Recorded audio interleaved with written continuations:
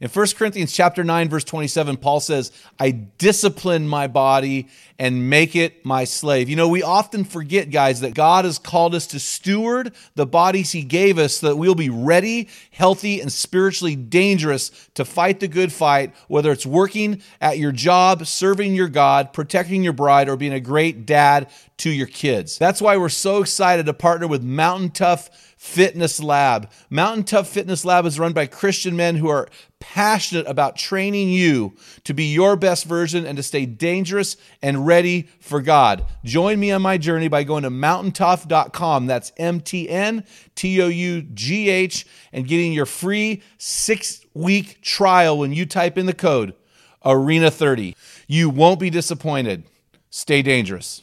Yeah, there's no amount of success at work or in your career that makes up for failure at home, because when things are not right at home, things are not right. It's not the critic who counts, not the man who points out how the strong man stumbles or where the doer of deeds could have done them better. The credit belongs to the man who was actually in the arena, whose face is marked by dust and sweat and blood. Welcome to the Men in the Arena podcast, where we interview specialists in the realm of manhood. Each of our guests is an expert in their chosen field or cause as it relates to men. Our conviction is to call you into the arena of manhood, call you out of the faceless, nameless bleachers, and call you up to be the best version of you. Because when a man gets it, everyone wins. Enjoy today's episode. Men in the Arena Army, we salute you. Hey guys, thanks for listening to this episode of the Men in the Arena podcast. I'm Jim Ramos, and I am here with my brother from another mother, producer of this show, Dale Culver. How you doing, my man? I'm upright, Jim. I guess that's better than yesterday. I don't know. What does that even mean to you? Actually, I'm better than the guy that we talked about last night. Yeah, all the cliches flying out last night in our meeting. So nobody knows what you're talking about right now. Do you want to explain that so that people actually who don't live in your brain know what you say? Yeah, we had a guy last night sharing about some health issues, and it's pretty bad. So Jim got to me and said, "How you doing, Dale?" And I'm like, "Better than him." So the context is we're in a Bible study on heaven together, and that's where that happened last night. So thanks, Jim. Well, I just was like, you're telling the story, and I'm going, I don't think nobody has a clue what he's talking about. So anyway, hey guys, why don't you head on over to our website, menarena.org, grab a copy of my book, Guts and Manhood, 4 Irrefutable Attributes of Courage. And we put that book up online for you guys through popular demand, and we just want to bless the guys out there. Also, guys, continue to send us those reviews. We love when those come in. When you do, we'll send you some swag, and we'll highlight your review unless we get bombarded with them. So we want to hear about your hero stories. And so, hey, I got to tell you, Dale, I'm really excited today about our guest. And here's why I'm excited, because in the church, a lot of times we cater to men, but all we give them is the Bible, and we think that somehow that's going to attract these guys. And we offer very generic stuff for men. And what I appreciate about this guy is he's got a cool thing going on where he takes what guys love and he takes the mission that guys rally around, because men rally around mission. And he pulls this together in this beautiful ministry that I'm really, really excited about. And what people don't know about our Men in the Arena is about 80% of the guys that listen to this show are guys who somehow are connected and love doing stuff in the outdoors. And so this guy, he is going to resonate with you. But before I bring him on the show, Dale, do you have a man word for me? I do, and my word is connector. And so I look at as connect men, or what? Connector. Oh. Not connect. That would be like one of my hyphenated Connect words. or I'll kill you. That's right. No, connector, we as men, I think it's a manly thing to be helping men connect with other men and also to help men connect with Christ. And I think when we have a heaven-centered brain and we're thinking about guys and helping them along, we should be looking at opportunities where we can connect dudes with other dudes, and in that, helping them connect with Jesus and ultimately changing their life and their families. And I do remember being in a coffee shop one time with you, and after one of our meetings, I saw a guy come into the coffee shop, and I was like, Jim's got to meet this guy. and I introduced you guys, and from there, a great relationship ensued, a partner ministry, and it's just that's what we should be doing, looking for opportunities to connect people. Well, it's funny that you say that because men don't naturally connect, but it's the thing they need the most. Right. I'm reminded of Hebrews chapter 10 that says, it's somewhere in verse 23, 24, 25, let us consider how we may spur one another on to love and good deeds. And so that spurring is like it's painful. It doesn't feel good, but it's pushing that guy forward. It's calling that guy out. It reminds me of iron sharpening iron, which we're actually going to talk about a little bit later in this podcast. Before we bring Patrick on, do you have a hero story or a review for us today? I do. And this is, it says on the title there, Better Man on our iTunes podcast account. And his name is Greenbacks. And it says, if you want to learn how to be a better man of God, a better husband and father, this is the podcast for you. Real life application from imperfect men. Is he saying we're imperfect? I guess so. No, the other guys are. The other guys. Yeah, okay. From imperfect men who have figured out that godly submission isn't just for women. Thanks, fellas.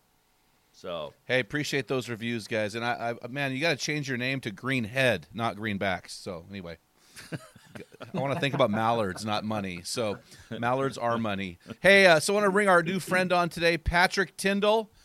He is 46 years old. He's married to his beautiful wife of 22 years, Sharon. And again, guys, I've never seen Sharon, but I know she's beautiful because what did I tell you guys? The guys that love Jesus get all the good-looking ladies. It's just the way it is. So he lives in Blythewood, South Carolina. He is the founder and executive director of Iron Man Outdoors, which is a men's ministry whose mission is to connect men to Christ and the outdoors. Dale, now I know that why your man word was so vanilla. Okay, I gotcha. Okay. Patrick and his army of volunteer pro staffers lead over 40 weekend hunting and fishing retreats for men each year. From humble beginnings in a Sunday school class, the ministry has grown to 14 states and offers life-changing weekends for men each year. Patrick, man, it's so good to have you on the show. How you doing, man? Thank you, Jim. Man, this is awesome. You guys are fun to listen to, just going back and forth before we even get to any subject matter. Just watching you two is a hoot. Yeah, we're the Bickersons. Life is good here in South Carolina. I think we've made it through the long, rainy winter, and the sun is shining, and the turkeys will be gobbling soon, and we're excited about that. Oh, man, we're actually planning a turkey hunt with my boys. In Eastern Oregon, we go to Eastern Oregon every year, and we shoot rats, which are these little teeny squirrels. And so we have a place we can also shoot turkey. So we're going to head over there in April. But we have the Miriams here. You guys have the Easterns, right? Or do you have right. What do you have over there? We Easterns? Have Easterns, yeah. Yep. Well, that's cool, man. Super excited to have you on the show. Hey, Patrick, can you just take a minute and tell our guys a little bit more about yourself, your hobbies, your personal story? Yeah, absolutely. So I am very average in a lot of ways, just like many of the guys who are listening. I was an average high school football player. For many years, I worked for the federal government, so I made an average salary, if you will. I have 4 kids, 3 boys and a girl. I might be slightly above average in that category, but I'm just a guy that loves the Lord, and I love to hunt and fish. I believe that is a God-given passion, and let me tell you a little bit about how this ministry started. In 2002, I was teaching a couples Sunday school class in Columbia, South Carolina, at a Baptist church. And I began to look around the room and said, we got a lot of women in this class, but we don't have a whole lot of men. And I began to think, well, maybe it's me. Maybe I'm the problem. Maybe they don't like my style of teaching. Or maybe they are scared to death of a couple's Sunday school class, which is also a very real possibility. And so me and a couple of guys, we began to say, well, what if we were to plan a weekend retreat? And let's be intentional about who we invite on this retreat. Let's be sure that so-and-so's husband can be there that weekend. Because I would ask these ladies in our Sunday school class, I would say, hey, where's so-and-so's husband? Well, the bass are spawning. It's the springtime. He loves to fish. He's on the lake. And then come November, well, the rut's here and he loves to hunt. And then the turkey season, well, it's turkey season. So we had the idea, why don't we just take our message to them where they want to be. Instead of trying to force them to come to us, let's try to plan a weekend where we can connect with these guys. So we went to a world famous place in South Carolina called Santee Cooper, which is actually 2 lakes. A lot of the world records for different species of fish have been caught at Santee. It's just a really world-class fishery. And so South Carolina at one time was like number 2 or 3 in the country in boat ownership per capita, which is kind of interesting. Whoa. A lot of the boat manufacturers are actually based out of South Carolina. So a lot of guys in my group owned boats, including myself. And so we got a bunch of boats together. We rented a lake house. Had one guy that, man, he could smoke any piece of meat that you put in front of him. He could make a red velvet cake on a charcoal grill. I mean, that's how good this guy was cooking. Wow. So we said, hey, you come and cook. You 3 guys bring your boats. We'll do this retreat. And then after dinner each night, let's do something more spiritual than just saying the blessing before we eat. Let's not have a worship service. I don't want to sing anything. Let's not have a Bible study. I don't want to get the Bible out and say turn to Romans chapter 8, even though I love Romans chapter 8. Let's be intentional about how we communicate with these guys. Let's have a manhood discussion. And let's get guys to share their stories. And let's throw out a key question and get guys to talk about it. So I came up with okay, let's just ask one question to start it off. Hey guys, tell me one good thing that you learned from your father. And tell me one not so good thing that you learned from your father. And we would go around the room, and this thing, I mean, within 10 minutes, we had a guy almost at the point of tears talking about his father. We had other guys who had alcoholic dads, and they struggled with the same kinds of things in their home growing up. And we began to see, as a group of men, that this thing was going deep, and it was going really well. And guys were opening up and sharing things that we had never discussed in our Sunday school class. And so we stumbled upon this idea that atmosphere is key for men. And let me tell you what I mean by that. There is a store in South Carolina, and I'm sure you've got them in Oregon too, where when you pull into your parking spot, there are turkey tracks painted on the parking lot to lead you to the front door. This store is like a giant log cabin. That's the design of the store, the architecture of the store. You walk in the store, and there are thousands of rod tips on this wall over here, and there's hundreds of gun barrels on this wall over here. And you, as a man, you immediately feel like, I am at home. And Bass Pro Shop sells atmosphere just as much as they sell product. They've got a lot of money tied up in that atmosphere to make men feel comfortable, where I can spend 2 hours in Bass Pro Shop and my feet don't start hurting. But if you take me to the department store, to Macy's, I'm looking for a chair to sit down with my wife in about 15 minutes because it's not the atmosphere where I feel comfortable. So we discovered as a ministry that we need to put guys in the right atmosphere to talk to them about Christ. And we believe a hunting cabin, a lake house, a fishing retreat, a weekend getaway where they can get away from the cell phone and their business. And a lot of places we go don't have cell phone service, and that's awesome. I hope it stays that way. But that's kind of the heart of the ministry, and it has its origins there with my Sunday school class. Man, that is so cool. There's so much to that I want to dive into in a little bit, but I want to play around with you right now, and I want to get you involved in what we call our rapid fire round. Just to ask you a couple questions. I'm doing a this or that round for you because I'm a hunter. I'm an avid outdoorsman. I mean, it's kind of creates an imbalance in my life sometime. It's the last weekend of goose hunting here, and I've got some brand new decoys I want to try out. My wife's like, "We got to get that carpet out." I'm like, "I got the boys want to go hunting." So, anyway, I'm going to ask you a few questions, all right, and I want you to just tell me what you think and why. All right? Okay, here we go. The first this or that is hunting or fishing. Hunting. I love to fish also. But there's something very cool. I don't have patterns or I'm not very good at patterning fish, but I can pattern a big buck, and I can follow his rub line and figure out what area he's bedding in and what area he's feeding in. And I can run enough trail cameras to try to pinpoint where he's going to be. I'm not as good at that at fishing. I know there's guys that do that, and they have electronics, and they really can figure out where the fish are, but I'm not there yet. All right. Okay, so I know the answer to this, so I'm going to ask it anyway because you're out there in South Carolina. Whitetail or mule deer? Whitetail. Yeah, I've never hunted mule deer, actually. I would love to. Wow. I'm waiting on an invitation. Yeah. Yeah, the hard part about hunting mule deer in the West is it's like I just put in for Utah. Utah's date that you can put in ends on March 4th. So is that what's today? That's today. So yeah. Today. Yeah, so it ends today. I put in 2 days ago, and I have 10 points for elk. I have 2 points for general deer, and I have 16 points for mule deer in Utah. I've been putting in for mule deer since 2002. So you get a Christmas and card so, every year from the Utah DNR thanking you for your donation, don't you? I do. And so, yeah, because every time I put in, it's $100. And so by the time I draw this hunt, I will have put in, $100 times, 20.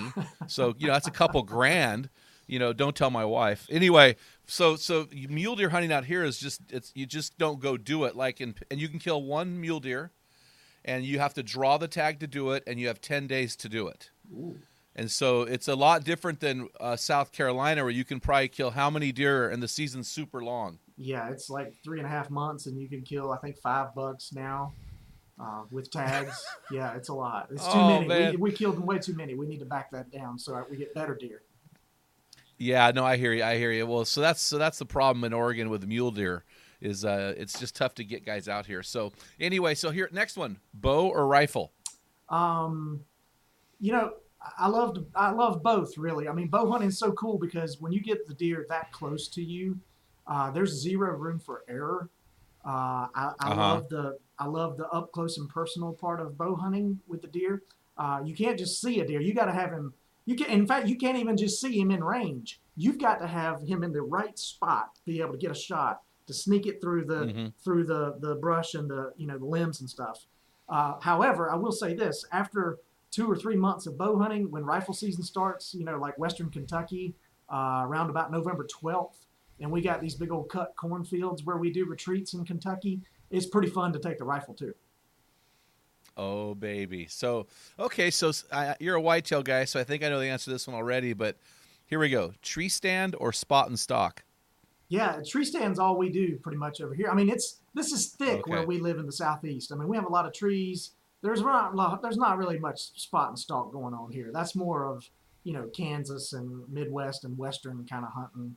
So yeah, tree stand definitely. Okay. For me. Okay, so those are all just fun questions. I want to jump into your organization because Iron Man Outdoors. I love the name of your ministry. I'm assuming that comes from Proverbs 27:17. It does, yeah. It doesn't have anything to do with triathlons. Well, thank you, Jesus. Hey, can you explain your understanding of Proverbs 27:17? Yes. Men, we are masters of camouflage. And during turkey season, which is going to start here soon in South Carolina, you better have everything camoed up. You better have your gloves, you better have your face covered. You better have your shotgun camoed up because those turkeys have incredible eyesight. And so we work really hard to get camoed up for that. We also, as men, I know how to act in front of my mother-in-law, and so do you. And I know how to act in front of the boss at the staff meeting on Monday morning. And I know how to act in front of the guys on Saturday at the hunting camp. And I know how to act in front of the pastor on Sunday morning at church. And what I'm really doing, guys, is I'm putting on different patterns of camo to blend into my surroundings. Okay? Just like I do during turkey season, or just like you do on a duck hunt where you're trying to cover everything up before they come into the decoys. We as men, we are masters of camo, and I do it too, okay? We all struggle with the same things and pretend that we don't, and we all wear camo over different parts of our lives. And so we get out of the car on Sunday morning, and somebody says, well, how you doing at church? Oh, man, doing great. Guys come on our retreats, and they look like they have stepped out of the Cabela's catalog. I mean, right? They're wearing, $1,000 or more of Sitka camo. They're toting a $1,500 rifle, and they're ready to go. And they look on the outside like they've got it all together, but on the inside, their marriage might be. A lot of marriages are struggling. Their career is not fulfilling like they thought it was. They're wearing camo to try to blend into that particular surrounding. So here's what Proverbs 27:17 means to me. As iron sharpens iron, one man sharpens another. Somebody needs to see you without your camo on. Somebody, Wow, that's powerful. one guy, at least one guy in your life needs to know what's really going on inside of Patrick's mind and in his heart. And so for me, that happens to, this is what it looks like for me. It doesn't have to look like this for you. It could be completely different. I have a buddy, his name is Nathan. He's an accountability partner. Let's see, my oldest son is 17, and I told Nathan before he was born. Nathan was the first guy to know about it. So we've been doing this a little over 18 years. Every Wednesday morning, we just did it. Today's Thursday. We just did it yesterday morning. We meet. There's a little restaurant called Bojangles. It's a. If you're in the South, you need to go to Bojangles and try the Cajun filet biscuit. Okay, I'm not sponsored by Bojangles, but I'm telling you, it's good. And we sit over at 6 a.m. Right now, they're not having customers inside the restaurant, so we're actually meeting at Nathan's office. But I pick up the Bojangles biscuits on my way to his office. And we ask each other hard questions. And we know truly what's going on in each other's lives. And he sees me without my camo on. And as a Christian man, you're walking and you're trying to be a godly father and you're trying to be a godly husband. You'll never be the kind of father and the kind of husband and the kind of man that you want to be until you get some accountability in your life and until you allow another guy to see you without your camo on. And there's something powerful that happens there. When I tell Nathan some things I struggle with, and he knows exactly what they are, and he says, you know what, me too. I struggle with that too. And then all of a sudden, I'm not alone. Because, the devil wants us to think that you're the only guy in church that struggles with that. But you're not. And the things that you keep in secret actually have more power over you. But man, sunshine's the best disinfectant, right? You get it out in the open, you share it. I'm not saying you got to stand up in front of church on Sunday morning and share it in front of 1,000 people. I'm saying you need to tell one guy, hey man, this is what I struggle with. Can you help keep me accountable in this area of my life? And to me, that is, it's cliche that we say iron sharpens iron, and you see that verse everywhere, but there's so much more to it. And that's kind of what's fundamental to our ministry is accountability. Well, what I love about that verse is twofold. First thing is people always go, well, we're striking swords together. I go, no, that's not how iron sharpens iron. You have a blade and you have a steel or you have a graphite. You have something harder than that blade that sharpens that blade. And so sometimes you're being sharpened and other times you're the one sharpening. So it's a twofold process. And the other thing I love about that verse is the Hebrew word. There's a Hebrew word in that verse that nobody realizes is there because it's translated as countenance, or other Bible translations will say another. But the Hebrew word is pene, P-E-N-E, and it literally means face. So a literal translation of this would be, as iron sharpens iron, so one man sharpens another's face. And when you see these guys come off to your retreats and they've got their camo on, what you're saying to me is nobody sees their face. They're hidden. There's a veneer. They're guarded. And so I need to see guys' face, and that comes through other men spurring me and sharpening me, and that's where it happens. So here's a question, Patrick. So you and your accountability partner, Nathan, meet regularly. At what point do you realize, hey, man, this is a thing that's not going away, and we need to take it to the next level?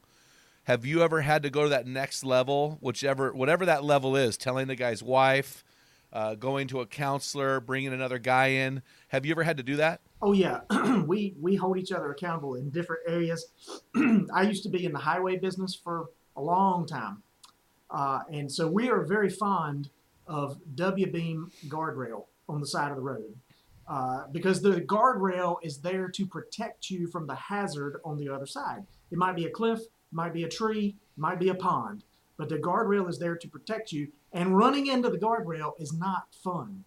In South Carolina, if you hit one of our median guardrails, we have these cable guardrails down the center of the interstate. If you hit one of those, we actually send you a bill because we call it a user fee because that guardrail saved your life, but your insurance company's going to pay to repair the guardrail. That's just a side note. But Nathan is my guardrail, and he is there to protect me from the hazard. And so we often will say, hey, man, I'm going to be such and such place. Would you give me a call Wednesday night at 10 o'clock? And he says, hey, man, how's things going? And we check in each other. We shoot each other a quick text.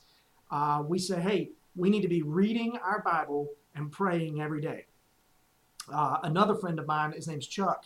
He and I are accountable to each other for scripture reading and praying every day. And so we have now read through the Bible multiple times. And sadly to say, I'm 46 years old, and this just happened within the last 5 years. I started trying to read the whole Bible many times before, but until you get accountability and you get another guy doing it with you, that's when real change happens. And the same thing is true if I wanted to go to the gym and work out and have big guns like Jim's got. I might be able to do it on my own, but I'm a whole lot more successful if I got another guy to meet me there. If you have a problem, Yes. If you have a problem with alcohol and you go to AA, the first thing they do is pair you up with a sponsor. So it's biblical that we are to this. This Christianity thing is not a do-it-yourself sport. And we shop at Lowe's and we shop at Home Depot. We're men, and we can watch a YouTube video and change the carburetor on our John Deere lawnmower. But Christianity is not a do-it-yourself sport. It is a team sport. You said couple things, Patrick, I want to highlight. Guys, those of you guys listening right now, stop and listen to me what I'm saying to you. You have to build guardrails into your marriage and around your life. And what I'm going to do when we release the Equipping Blast that reviews our interview with Patrick, I'm going to include a link to our 10 marriage-saving guardrails, and I'm going to include another link to a sermon I preached on Proverbs 27:17. So, guys, we're going to access that to you in our Equipping Blast that goes out next week, so make sure you are looking for that. So, Patrick, that is so powerful to me. I appreciate what you're saying there because it really is legit, and I got to go back a couple steps because as you were speaking, I had a weird redneck thought go through my head. And I still am not sure. You're doing 40 of these weekends with men a year. That's more than impressive. That's outstanding. That's superlative. So if I were to come on, I'm asking for a friend. Yeah. If I were to come on one of these retreats, talk to me about the hunting, fishing experience I'm going to have. How do you lay that out? Is it mostly turkeys and small game and fish, or do you ever do big game? Yeah, it's mostly deer and hogs with some fishing and some turkey hunting. We did a goose hunt in Illinois back at the end of January. That was a lot of fun. 17 inches of snow. I mean, it was like a blizzard while we were there, but it was really fun. Duck hunt in Missouri. We do a lot of different things. But so let me back up a little bit. When we were just in our Sunday school class and we started taking these trips, you've got to have land to be able to hunt on. And so in my mind, I thought, well, maybe we'll try to lease a little bit of property. And we didn't hardly have any money to speak of at all, either me or the ministry at that point. And so I had one Christian landowner who was an older gentleman that owns a pharmacy in Summerton, South Carolina. And his name was Mr. Phillips. And I arranged through a mutual friend, a lunch meeting with Mr. Phillips. This was years ago. And I went to Mr. Phillips, and we had already done this in my Sunday school class. And I said, Mr. Phillips, we have this ministry that is life-changing for guys. And we do these manhood discussions, and these guys take off their camo. We just need a place to do it. And Mr. Phillips, I think, owned at that time about 2,000 acres. And I knew that we couldn't lease 2,000 acres because we couldn't afford that. But I said, well, maybe we could lease 600 acres. So during the lunch, I poured my heart out to Mr. Phillips, and I'm telling him, hey, if you'll just lease me this property, we'll be able to do 4, 5, 6 retreats during the fall because we have such a long deer season. And I said, we're going to connect men to Christ in the outdoors, and we're going to give God the credit for everything that happens on those weekends. And then there was a long, awkward pause. Mr. Phillips said, Patrick, I like what you're doing, but I don't lease out my land. Whoa. And I'm already in my mind thinking, well, if you know of anybody else, give me their phone number. I'm already kind of checking out, right? And he says, but he said, I won't lease it to you, but I'll give it to you for a weekend. And man, light bulbs and fireworks went off in my head, and God owns the cattle on 1,000 hills. That verse came to my mind. And I said, God, we don't have to lease land. We just need to work with Christian landowners who would give us access to their property to be used for kingdom purposes, 1 or 2 weekends a year, whatever it may be. So next weekend, fast forward many, many years, next weekend I'll be taking a group of about 10 guys to Camden, Alabama, on a 1,000-acre piece of property, 2 miles of river frontage on the Alabama River, and they have got wild hogs running everywhere. And we're going to put out about 500 or 600 pounds of corn, and hopefully we're going to have a great hog hunting retreat next weekend. And that's just a Christian couple, not Mr. Phillips. This is a different Christian couple that has given us their property for the weekend, and so. We do a lot of deer hunts. Our website is getting ready to have 25. On March the 15th, there's going to be about 25 deer hunting retreats that hit our website.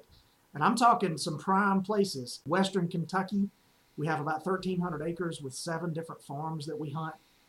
2 years ago in 2019, a guy from Alabama came on a retreat of ours in Western Kentucky. It was a bow hunt. On November the 1st, he shot a 203-inch white-tailed deer that we called Brutus. Cow. We called that deer Brutus, and we had 3 years of trail camera pictures. He, after the drying period, he scored 195, and I think he's the number 7 all-time bow kill in the state of Kentucky, or the Commonwealth of Kentucky. Wow. So we're pretty serious about our hunting as well, and the Lord has blessed it.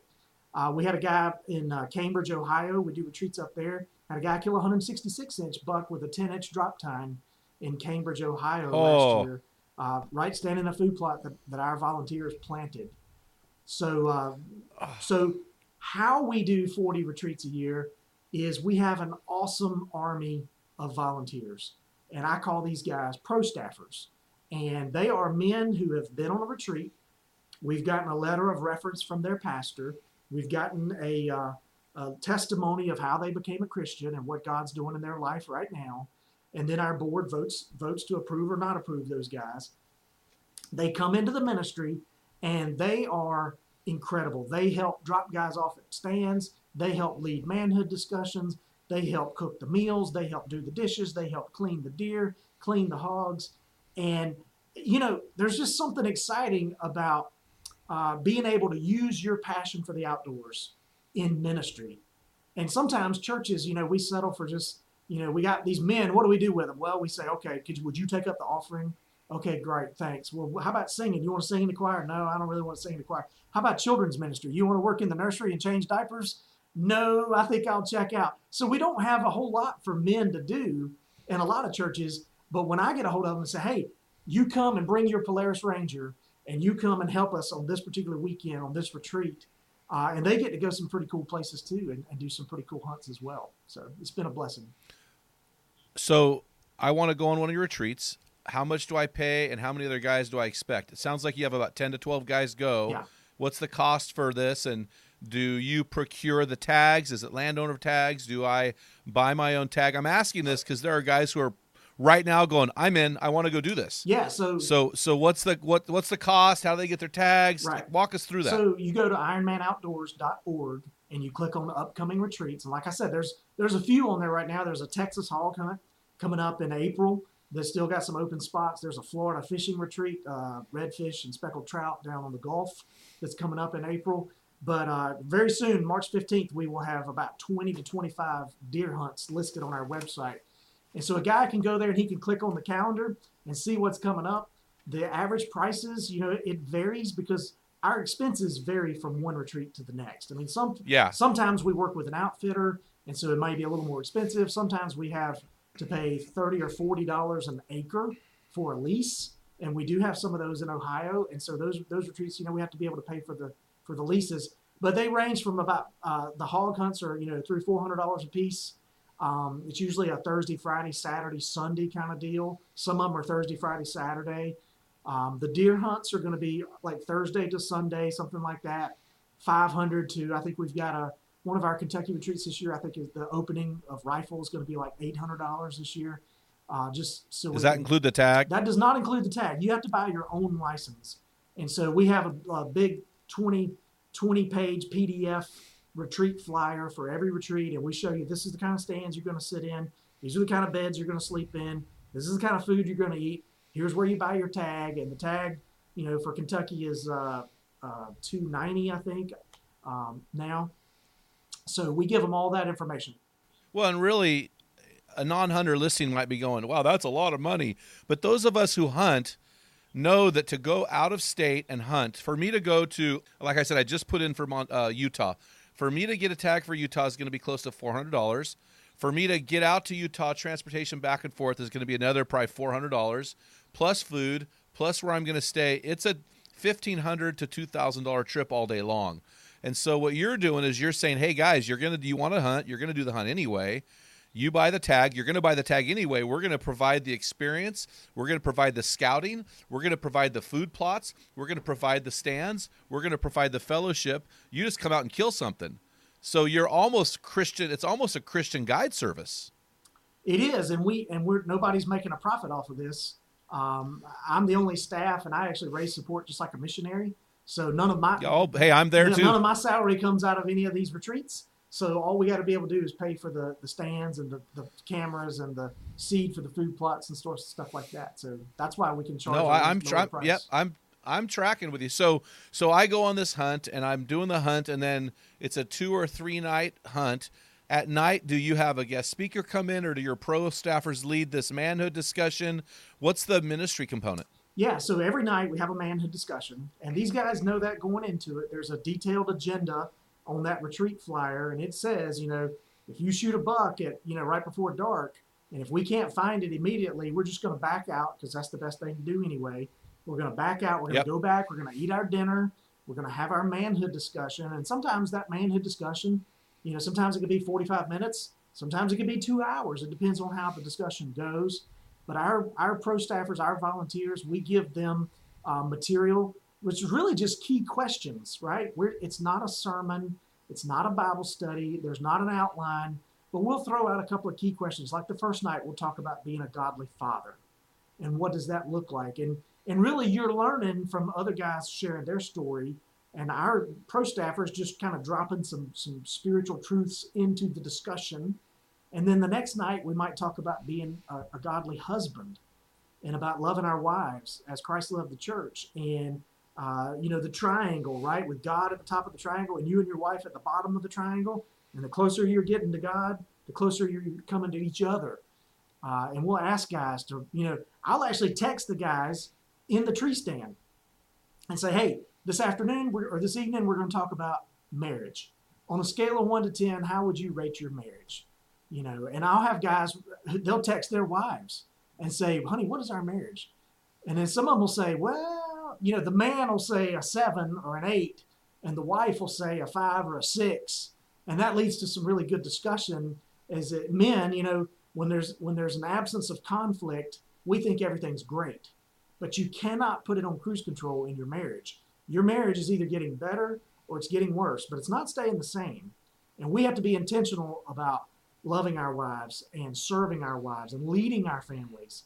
And, when's the last time you took your wife on a date? Those are the kind of things we throw out. And then the third night, the discussion on the third night is probably going to be revolving around things that guys struggle with. It's not a million different things. It's literally like 7 or 8 different things that all of us guys struggle with and pretend that we don't. It's pride. It's lust. It might be alcohol. It might be gambling. Different things that we struggle with, but the path is the same. Nobody knows what's going on in that part of our life. We're wearing really good camo. And so we encourage guys to get accountability and to come out in the open about their sin, to put a name on it and deal with it, and then have another guy hold you accountable for it. Well, it's really interesting. We have, guys on the podcast every week. We do 50 interviews a year, and the guys mostly say similar things. If you want to become your best version, you need to take the camo off. You need to have another guy who has your back. You need to have a guy who will spur you on. You need to have a guy who is accountable to you. So your mission is to connect guys to Christ and to the outdoors. So that word connection is not a word that guys are naturally associated with. Women are naturally associated with that word because guys don't do the thing they need the most. What have you found about how to naturally connect men? I mean, that's what you do. That's your sweet spot. That's your why. What can a man who is listening do to naturally connect himself to others so he can begin taking the camo off? It's easy. Take a trip together. Go on a retreat together. When you and I may go to church together for 5 years, and I may see you every Sunday morning and say, "Hey, Jim, how you doing?" "Oh, good. Yep, good to see you. All right, take care." But I don't really know you, and I don't really know what's going on in your life. But when you come on a retreat, and it doesn't have to be one of our retreats, you just go somewhere together for a weekend, a retreat accelerates the relationship process. And you've heard all of my hunting and fishing stories. I've heard all of the mule deer that you've killed, and we've shared this bond, and then all of a sudden something happens, and the conversation can move from hunting to spiritual. "Hey, man, you got a second? Let me talk to you about marriage. Hey, me and my wife, man, we've been struggling with this." And this happens on the back of a tailgate of a pickup truck. It's not structured. It's not like you signed up for a counseling session. But let's be honest, there's some counseling that takes place there where another man begins to open up to you and say, "Hey, I'm struggling in this area, man. Can you help me?" And you say, "Hey, man, I don't have all the answers, but let me tell you what Scripture says about that. And let me, here's some things that worked in my life." And that's an iron sharpening iron. And suddenly we're connecting, but it didn't happen when I saw you for an hour on Sunday mornings. Well, you brought up a really powerful point, Patrick. I want to speak to this. So I had a guy recently said, "Man, church should just be the place where we go deep and connect, and I'm so tired of guys in the foyer talking about hunting and fishing and not talking about stuff that matters." And I went, whoa, I'm thinking, wait.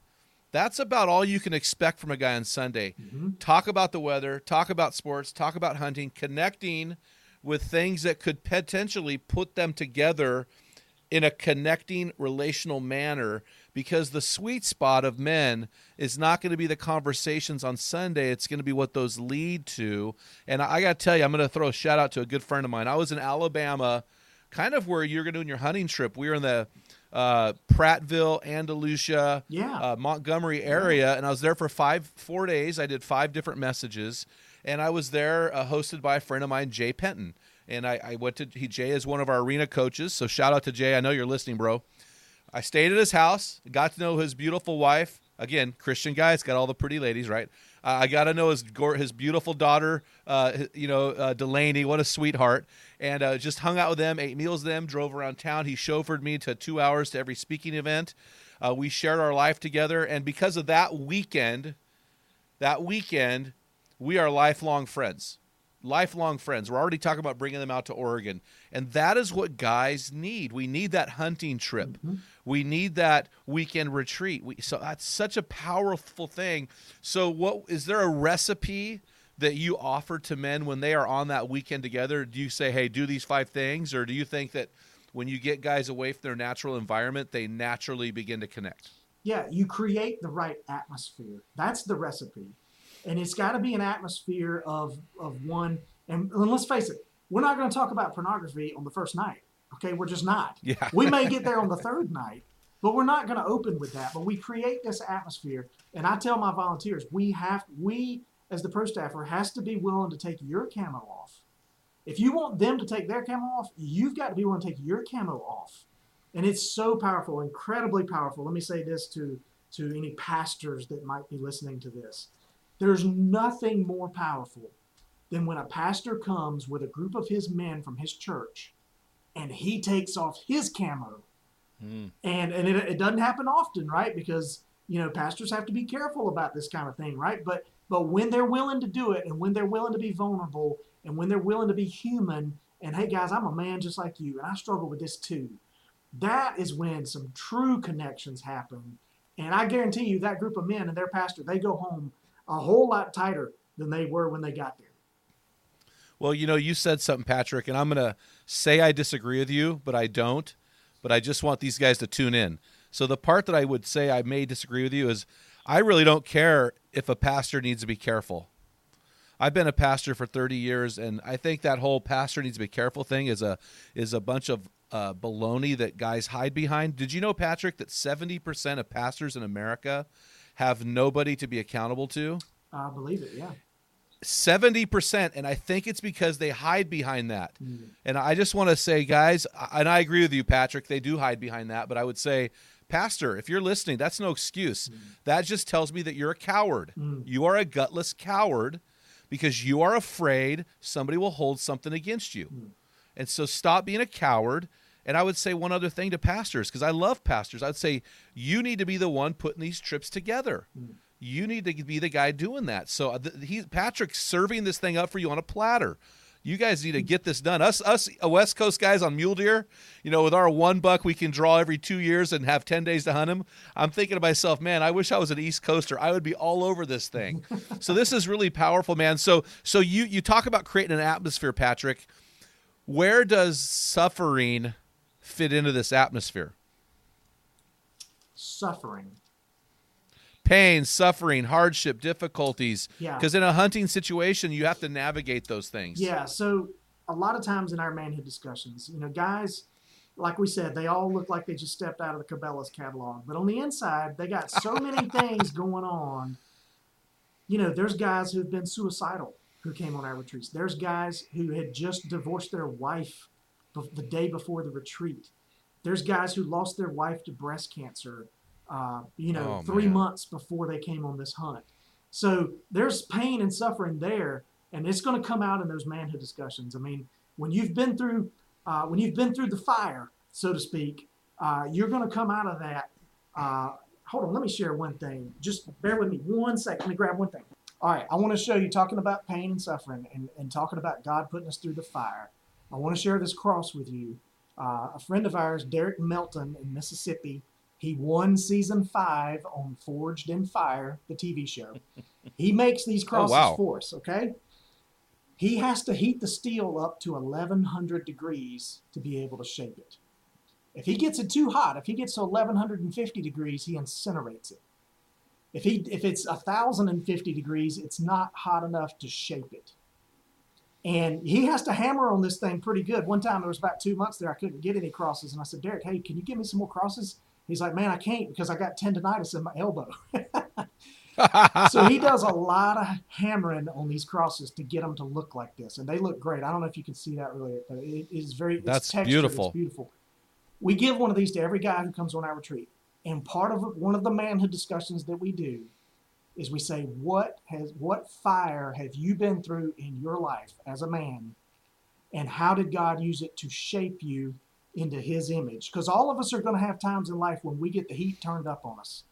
And God's not going to turn it up so hot that it incinerates us, but he's going to turn it up hopefully to shape us into his image. And that cross is just a perfect representation. And guys will share their stories about pain and suffering during that manhood discussion. Well, you brought up a really cool point that goes back to the name of your organization, right? I mean, your Iron Man Outdoors, we talk about Proverbs 27:17. We, in our brains, we think of sharpening. We think of this taking a blade against a stone or a steel or something. But really, when a guy forged a sword, part of the sharpening happened during the shaping. So he's pounding it, and he's building the blade through hammering and creating this edge that only gets honed later on. Mm-hmm. And so I think you're absolutely right, man. I think God sharpens men through pounding them and through putting them through the fire. So how do you recognize, Patrick, like what are the signs of a guy who really has worked hard to keep his camo on? What are the signs of that guy? Or that pastor you talked about who's unwilling to really take the camo off? What are the telltale signs? Pride. It's you can see pride, you can smell pride, you can hear pride in his voice. When all he wants to do is talk to you, and he doesn't want to share anything that's going on in his life that's bad. He wants to tell you about, Jim, you killed a 170-inch mule deer. Well, let me tell you about the 180-inch mule deer that I killed. When you see that kind of pride, there's he's wearing really thick camo, and his heart might be hard towards the gospel. And those guys, you know what? We share the gospel on every retreat, and we give guys an opportunity to make a decision of faith or to recommit their lives to Christ if they've already been a Christian for a while. And sometimes it doesn't happen on the retreat. I need to share one of the things with you that's been really cool about this. I had a guy, this is like 2008, very early in our ministry. We became a ministry in 2007 when a guy came on a retreat and looked at me and said, "Patrick, this could be way bigger than just your Sunday school class." And I thought, oh, he's right. But in 2008, I got a picture from a guy a year after he had been on a retreat. And it was a saltwater fishing retreat off the coast of North Carolina. The wind was blowing so hard, we couldn't hardly get offshore to really catch anything. We had our manhood discussions, but to me, nothing really earth-shattering happened that weekend, except it did for Brian. And Brian sends me this email a year after the retreat, and it's a picture of him being baptized. And he's wearing his Ironman Outdoors t-shirt. And I said, "Brian, why did you wear your Ironman Outdoors t-shirt to be baptized?" He said, "Because it all started that weekend on that retreat." Wow. So now we've got, fast forward, we've got this whole, I've got a whole file on my computer of different guys, pictures of them being baptized in their Ironman Outdoors t-shirt, because it doesn't happen for everybody that weekend, but it's a process. And we want to, on the spectrum, maybe we just move guys from point A to point B that weekend. But God is working in their life. Maybe they go back and they get invited to a small group Bible study. Maybe they get plugged into a church when they get home. We do some follow-up, but we can't be there for every single guy. We're not a church, and we're not trying to be. We're just trying to get guys for a weekend and wake them up spiritually, and then leave it to God. Yeah, that's really good, man. So you can see the pride on a man. How do you hear it in a man? When he wants to talk about himself and he's boastful, arrogant, you can tell when you're around a guy like that. None of us really like being around guys like that because Agreed. They're just not friendly to me, and they're not the kind of guy that I want to hang out with.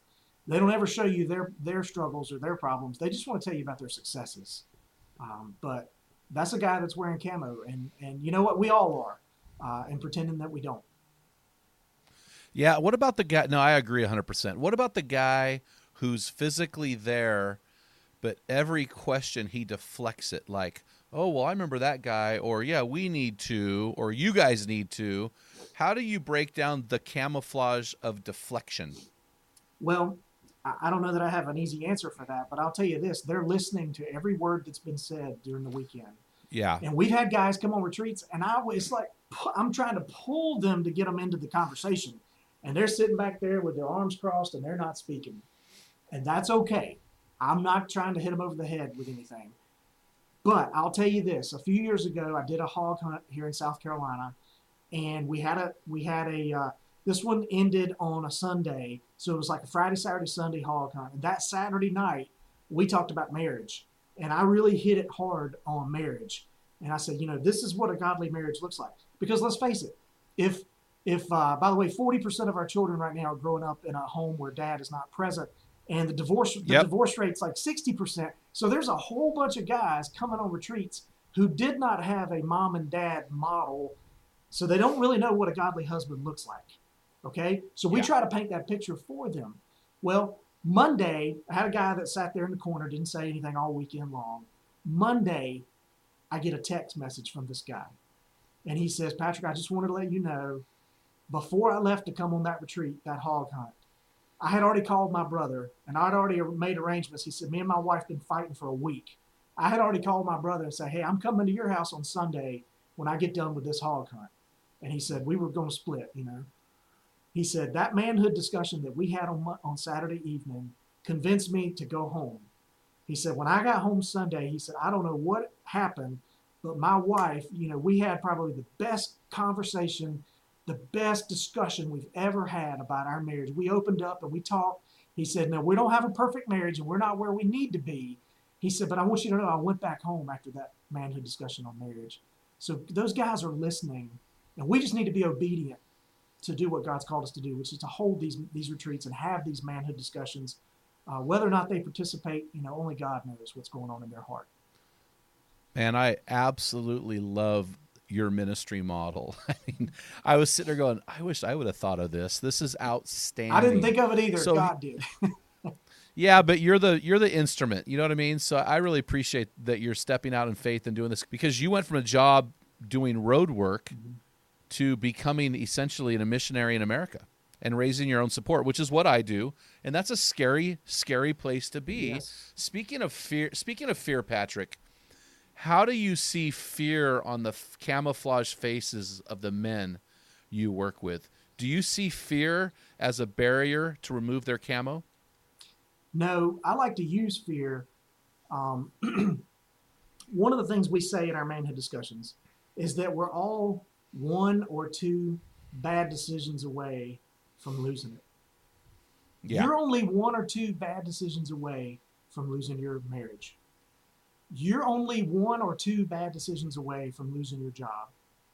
You're only 1 or 2 bad decisions away from losing the respect of your children. There's too much at stake to put it on cruise control. This is why you need accountability, because you know what? If we let sin go unchecked, what you feed grows and what you starve dies. If we let this thing go unchecked and it just keeps growing and growing, I'm telling you guys, you're going to lose your marriage. You're going to lose your job. You're going to lose the respect of your family. And there's too much at stake there, and we're only 1 or 2 decisions away from it. So we try to use fear to motivate guys to, hey, you need accountability. You need to be reading God's word. You need to be praying with your wife. You need to be taking your wife on a date every week or every, so often. That's how we use fear. Well, that's a very powerful statement, Patrick, and I want our guys to really listen to this. Guys, listen, man. Think about that area in your life where if you were found out or if you made one more decision that got caught, it would ruin you. We see this all the time. So, guys, that's why we need to have a guy to take the camo off our face. So when I think of a camo face or camo, I'm a big fan of First Light Fusion. I just am in love with that camo pattern. So when I hear camo, I'm thinking of First Light Fusion, right?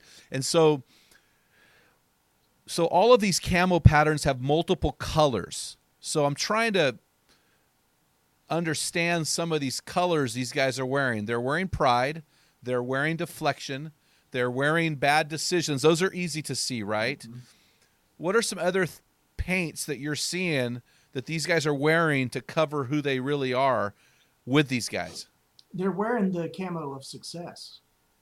And they're saying that is so good. They're wearing the camo of I've got a 75, not me, but I'm saying these guys show up with a $75,000 GMC Denali, and the way that they measure up as a man is their checkbook.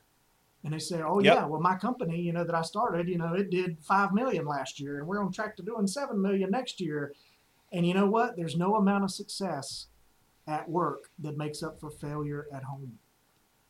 Being the kind of man. Oh, wait, say that again. Hold on. Say that again. Yeah, there's no amount of success at work or in your career that makes up for failure at home, because when things are not right at home, things are not right. And it's going to affect that career. But yeah, there's tons of guys that wear the camo of success, and it's dangerous. Man, that's power. Well, you know what, Patrick? I have learned after working in ministry for 30 years, if anything, success is a variable that makes me lead they are heading towards destruction, because I have not seen success help a man, especially money. It really creates another variable in his life that can destroy him if he doesn't really get it together and have people in his life and a very strong woman who will strip that pain away and say, listen, buddy, no. So powerful, man. Hey, well, Patrick, I knew this was going to happen to me. I'm so intrigued and inspired by your ministry. We are out of time.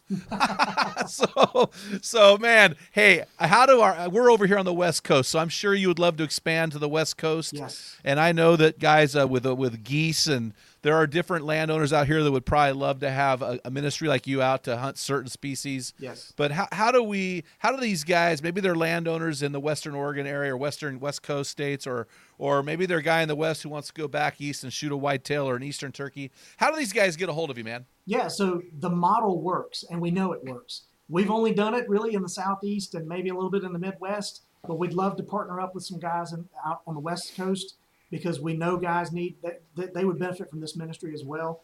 You can look us up at ironmanoutdoors.org. My email address is real simple, patrick@ironmanoutdoors.org. I'd love to have a conversation with you about partnering together. And this, by the way, this is not about Patrick. It's not about my volunteers, our pro staffers. This is God's ministry, and we're just trying to be obedient to walk through the doors that he opens. No, I appreciate your heart behind that, man, because we can do all that we can and toot our own horn, but at the end of the day, man, we got to give God the glory. Mm-hmm. He's put you on a platform, and I believe he's going to continue to use your platform and expand your platform as long as you continue to point people to him. So I appreciate you doing that, man. Mm-hmm. Hey, guys, let's get our boots on the ground here. What are you going to do today because of what you heard on this interview? And I want to throw something out to you. It's not public yet. We're going to release this in August, but I need some guys to go over to BVOAM, BVOAM. It's an acrostic for best version of a man. BVOAM.com. I want you to take an assessment we have that will measure where you are as a man and help you determine where you need to take the face paint off. So go ahead on over there, take that, give us your feedback. And guys, I want to point you to this. If you're an outdoors guy, which I know 80% of you guys are, need you to head on over to this ministry and get plugged in with what Patrick's doing. It's a great thing. So Patrick, thanks so much for coming on the show today. Thank you, guys. It was an honor. Oh, man, it was an honor to have you. Dale, why don't you take us home, brother? Man, head on over to meninthearena.org and pick up your free copy of Jim's book and leave us a review. You can do that one of two ways, through your podcast app, or you can just email us at info@meninthearena.org. Until next time, feel the wet sand on the arena floor. Hear the deafening roar of the crowd. Taste the sweetness of victory. Smell the stench of battle. Get in the game, get dirty, grind it out, and be a man. You've been listening to the Men in the Arena podcast. If you hunger to be your best version, then join thousands of men from around the world in our Men in the Arena forum on Facebook. This is the best place to have open discussions around the topic of biblical manhood. Make sure to explore our website at meninthearena.org, sign up for the weekly equipping blast, and take advantage of our many free resources designed to help you become your best version of a man. Thank you for listening to this episode of the Men in the Arena podcast. Remember, when a man gets it, everyone wins. What type of dad are you? Guys, in my 35 years of ministry, I've noticed that guys basically fall into two categories. And in those categories, there are 4 types of dad, or 4 phases that you pass through as a dad. We just dropped an amazing quiz to help you discover what type of dad you are. Find out what type of father you are and get our custom resources fit to meet the needs and the questions you are asking. Head on over to meninthearena.org. Join 20,000 men from around the world and find out the type of dad you are.